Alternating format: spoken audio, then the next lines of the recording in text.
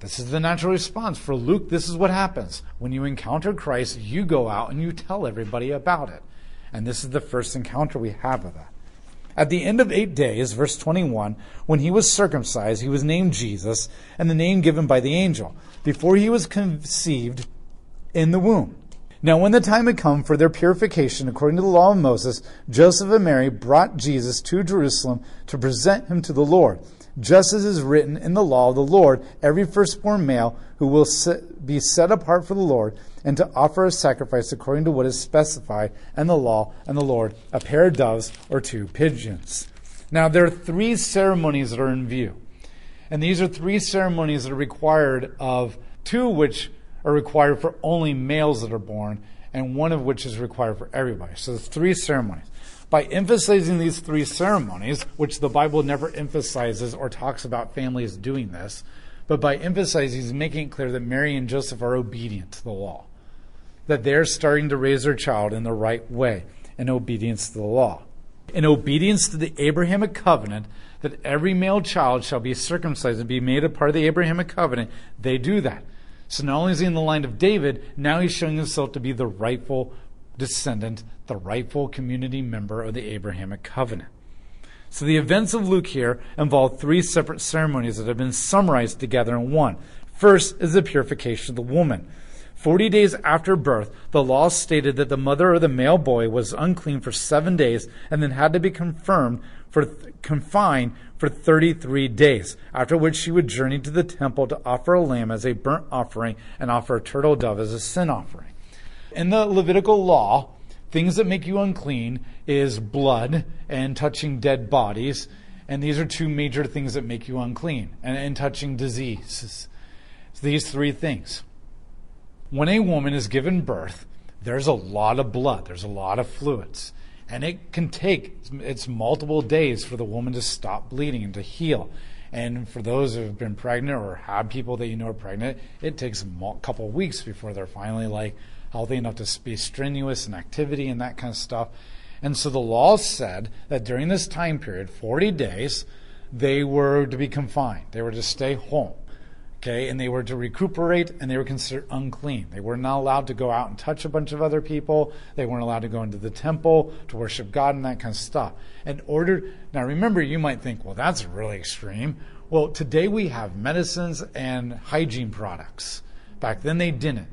People hardly bathe, and they don't have penicillin, and there's a lot of sweat, and there's not a lot of gauze around, and that kind of stuff. And so this is just quarantine, basically, in order to be safe. And so she's being obedient to that by following the law according to its requirements. Second was the presentation of the firstborn to Yahweh from Exodus 13. It was later allowed to be redeemed for 5 shekels. The law required that every firstborn male of every single family was to be dedicated to God and serve as a priest forever. So that every child, firstborn male of every family, of every tribe, would serve as priests. But when Israel committed the sin of the golden calf, and they joined into that, they all lost the right to give their firstborn as a priest to God. The only people that did not lose that right was Levi, because they stood next to Moses against the golden calf and executed the judgment of God. So every Levite, when their firstborn male was born, they would present it to God to serve as a priest in the temple or the tabernacle for their entire life. But the reality is, those firstborns still belong to God. God saved those firstborn males when they put the blood on the doorpost of the lamb in the Exodus, and he spared them from death. So they all technically belong to him. So you're required to go to the temple and present your son to be a priest to God. But later, you would then have to go and redeem your son back. So you would present your child as a priest, and then you would take him home. But because he's not allowed to be a priest, then you would later go back again, and you would buy him back from God. And this was a practice that they would have to do. Now, I don't know if there's anything to this, but many scholars have pointed out that the ceremony of dedicating Jesus as a priest to the temple is recorded, but the ceremony of buying him back is not recorded. Which would be interesting because Jesus is going to actually be the high priest. And yet he was never bought back from God. like every other Judaite would have been. And third is the actual dedication. So think of baby dedications in your church, where this would be the dedication of the firstborn to the Lord to serve him and to be in obedience with him. So basically, they're doing what they're supposed to do in fulfillment of the law. Now, verse 25 is they're in the temple and they're encountering a man by the name of Simeon. And Simeon is like a prophet. So now there was a man in Jerusalem named Simeon who was righteous and devout, looking for the restoration of Israel. And the Holy Spirit was upon him. And it had been revealed to him by the Holy Spirit that he would not die before he had seen the Lord's Christ. So Simeon, directed by the Spirit, came into the temple courts, and when the parents brought in the child Jesus to do for him what was customary according to the law, Simeon took him in his arms and blessed God, saying, Simeon is an old guy who's been going to the temple like on a regular basis because God gave him a vision. You're not going to die until you see the Messiah. And lo and behold, this is the day that the Messiah is there. And the Spirit of Yahweh comes upon him like a prophet, and he begins to prophesy holding the child. And he says this, Now according to your word, sovereign Lord, permit your servant to depart in peace. For my eyes have seen your salvation that you have prepared in the presence of all people, a light for revelation to the Gentiles and for glory to your people, Israel.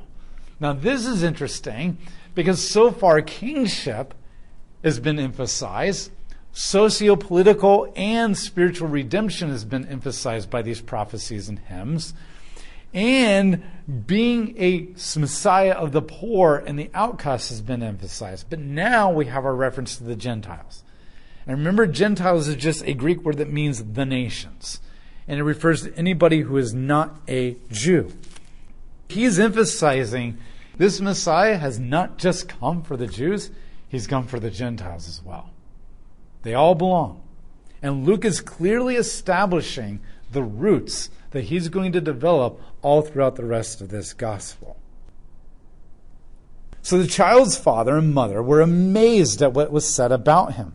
Then Simeon blessed them and said to his mother Mary, Listen carefully. This child is destined to be the cause of the falling and the rising of many in Israel, and to be the sign that will be rejected. Indeed, as the result of him, the thoughts of many hearts will be revealed, and the sword will pierce your own soul as well.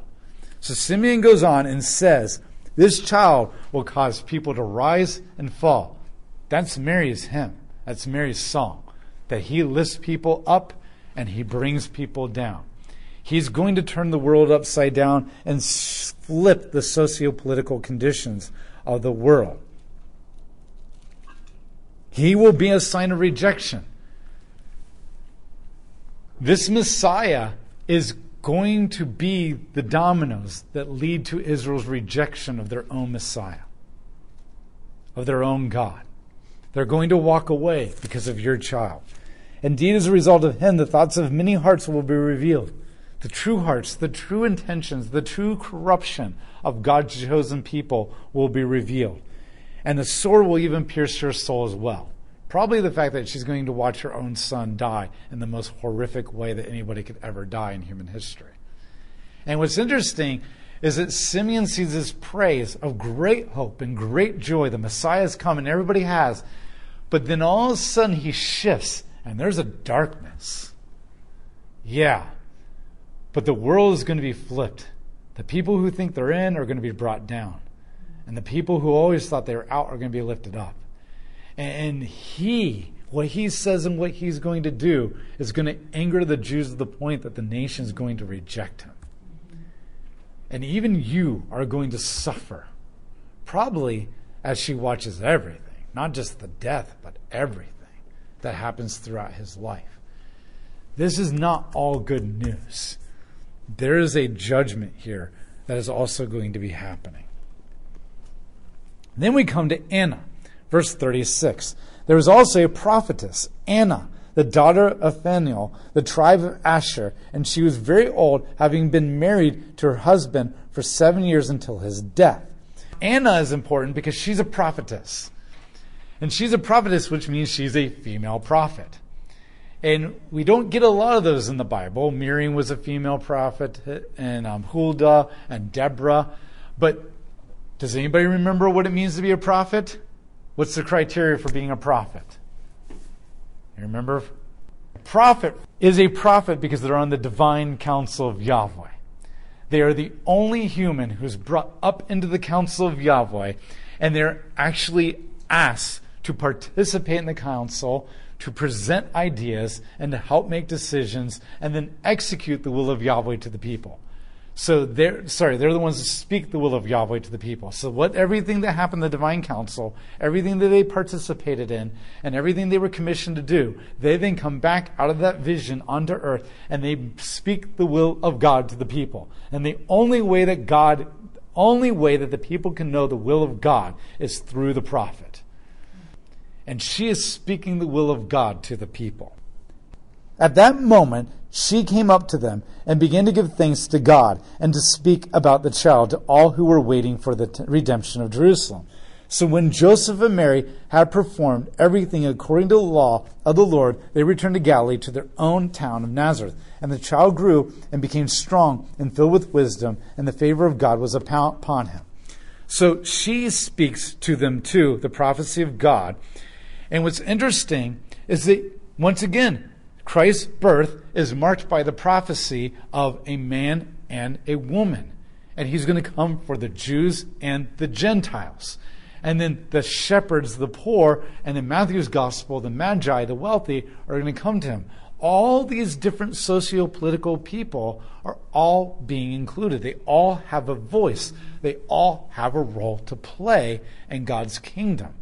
And it seems that the main idea that Christ is bringing here is unity and community, and every socio-political condition that separates people and elevates and lowers them is being removed, is being eliminated. We're all brothers and sisters in Christ. Robert Tanhill says this: they, as in Simeon and Anna, represent the long history of expectant people, nourished by God's promise. Zechariah and Elizabeth also fit this character type. They too are righteous, careful observers of the law, and filled with the prophetic spirit when they recognize the fulfillment of God's promise. These people represent their faith at its best. According to the values of the implied author, even though Zechariah has temporary doubts, to them the coming of the long-awaited salvation is revealed. And so what God is making it clear is, even though it's going to be a rocky path of misunderstanding who Jesus really is as the Messiah, it doesn't change the fact that there are righteous people who have been looking forward to it, have witnessed it, have validated through the power of the Holy Spirit, and have accepted it and received who he is. And then they can die in peace, knowing what they have seen and what they have testified to. Now think about Mary and Joseph. Like, everywhere you turn, like, we just came here to give birth, and now these people are barging in the door and waiting to see our child. We just came here to, like, dedicate our child and, like, cleanse myself from my birthing. And now this person comes up and says, I want to hold your child in prophecy. I want to hold your child in prophecy. I can't help but thinking, as an introvert, this is like an introvert's nightmare, where people just keep barging into your life and, like, wanting to talk to you, and they're just a bunch of strangers. Like, no. I can handle all the suffering and all that kind of stuff, but not the violation of my bubble. This passage ends with this strange comment. And the child grew. Okay, that makes sense. He's a little boy, he has to physically grow. And became strong, filled with wisdom, and in favor of God's upon him. The idea is that he didn't just grow physically, but he grew in understanding. Later we're going to be told in Hebrews that he grew in obedience. And you're like, why does the perfect, sinless, all-knowing, divine God of the universe have to grow in wisdom and understanding and obedience? And the simple answer is, don't know. Here's the more possible complicated issue. There are things that God does not know. And I know that's controversial, but here's the reality. Does God know what it's like to literally, physically be a human? No. Does God know what it's like to actually be tempted? to want to sin? Does he know what it's like to actually say, I don't want to obey you, God, right now, like Jesus in the garden, who doesn't want to go to the cross? Does he know what it's like to suffer? Has God ever been in tremendous physical pain that he cannot escape from? And he doesn't know how he's going to overcome it and get from it. That he doesn't know when the end is going to come because he does not have the power to stop it. Does he actually know what it's like to actually literally sin and be separated from God and be separated from life? Does he know what it's like to feel guilty? Does he know what it's like to feel shame? Does he know what it's like to feel depressed and hopeless, that there is no end or salvation in any kind of way? No. And I don't want a God who knows that. I like it that God doesn't know everything. I don't want a God that knows what it's like to experientially sin and to experientially feel helpless and have no hope. So Jesus becomes a human.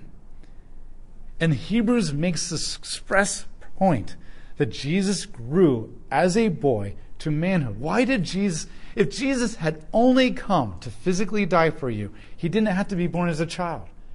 He could have literally come down as a full-grown human, plopped on the earth, ticked a bunch of people off to get him killed, and then been killed, and he would have achieved it. You're like, well, he came to teach us too. Well, yeah, but he only did that for 4 years, 3 to 4 years. So he could have plopped down on the earth, and he could have taught for 3 or 4 years as a 30-year-old man, ticked a bunch of people off, got them to kill him, and then fine. Why? Why 30 years of growing up as a child? Growing up into adulthood, not doing any kind of a ministry, not redeeming people, not doing miracles, not healing people, not raising people from the dead, doing no teaching whatsoever, except for that brief moment where he wowed the priest. But he's not teaching, he was just dialoguing with them. Why? Hebrews tells us so that he could be tested and tempted along all points of the scale. Now, Hebrews is not saying he's tempted in every way, because Jesus wasn't tempted in every way. He doesn't know what it's like to be a 14-year-old girl who just got pregnant and is tempted to have an abortion. Okay? He doesn't know what it's like to feel ugly in the mirror all the time as a girl. He doesn't know what it's like to be an old man who's in so much pain that he's thinking about committing suicide. He wasn't tempted in every single way. Hebrews literally says that he was tempted along all points of the scale, meaning that he bared the full weight of temptation. Where you and I, we're tempted. And we feel that temptation, and it's a weight on us. And we're like, oh, I don't want to do it. But and we feel that stress, we feel that anxiety, and we're fighting it, we're struggling not to give in. And then we either give in, and the weight is no longer there anymore because you gave in, or God gives us a way out because he knew we couldn't bear any more weight. So think of somebody like bench pressing. And when they're bench pressing, they can only do so much weight. I mean, the world's strongest man, I think the record now is 1,000 pounds, which is like ridiculous. Somebody over in Europe did it. Okay? But like, what's the possibility of a human bench pressing 10,000 pounds ever? Never, right? You hold this weight, and one or two things happen. You either can't do it anymore, you collapse, and the bar crushes you. Sin, giving in. Or you can't handle it anymore, and your spotter takes it off of you. And because you can't go any further. And so you're relieved. What the Hebrews is saying is that Jesus was tempted along all points of the scale, which means sin, the devil, and everything gave him everything that it had. All the weight in the entire world, all the pressure in all the cosmos, both spiritual and physical. And he bore all the weight of temptation, which we're going to get into the wilderness, and he did not break. Therefore, you see, I don't need Jesus to relate to me in my struggle to be tempted to take drugs or alcohol or to cheat or to abort or to kill myself. I don't need him because that's not the real struggle. The real struggle is the I want to, but I don't want to. The real struggle is the trying not to give in. The real struggle is trusting God. And in that way, he can relate to me. He knows what it's like to feel, I want to obey you, God, and die on the cross, but I don't want to obey you and die on the cross. Please take this weight off of me. You're my spotter. I can't do anymore. And he didn't. God didn't lift it. God didn't remove him from it. And he didn't break. He knows what it's like to bear the full pressure of temptation and weight and not give in. But the other thing is, he has to know what it's like to be rejected. He has to know what it's like to suffer. He has to know what it's like to be a little boy who gets hurt, or maybe somebody picks on him, or somebody oppresses him, and he doesn't have the physical power to rescue himself. And knowing that his God won't step in and save him every single time, because God doesn't step in and save us every time from every little problem. And in this way, Hebrews says that Christ, who learned obedience, he has to know what it's like to obey. The God of the universe, where it says he's got to obey a flawed mother and father. I mean, he was perfect, but they weren't perfect. He has to know that so that he can truly say, I know what it's like to be human. I know what it's like to be hopeless. I know what it's like to be helpless. I know what it's like to suffer. I know what it's like to take the commands of other people when you don't necessarily agree with them, or when you know that they're not doing the right thing. I know all these things, and therefore I can have compassion. I can have empathy. I know what it's like to be you, and therefore my compassion and empathy is far more real. And in that sense, I think this is what he means by he learned. He learned. He grew. This is why he spent 30-something years on the earth and not just 4. And imagine that. The vast majority of his life was not to teach, was not to die, but to learn what it was like to be us. Weak, oppressed, suffering, sometimes hopeless and helpless. This is what he spent most of his time on earth doing. And maybe just to relate to other people through the eyes of a human rather than God. What is it like to be friends with people as a human? This is what he means.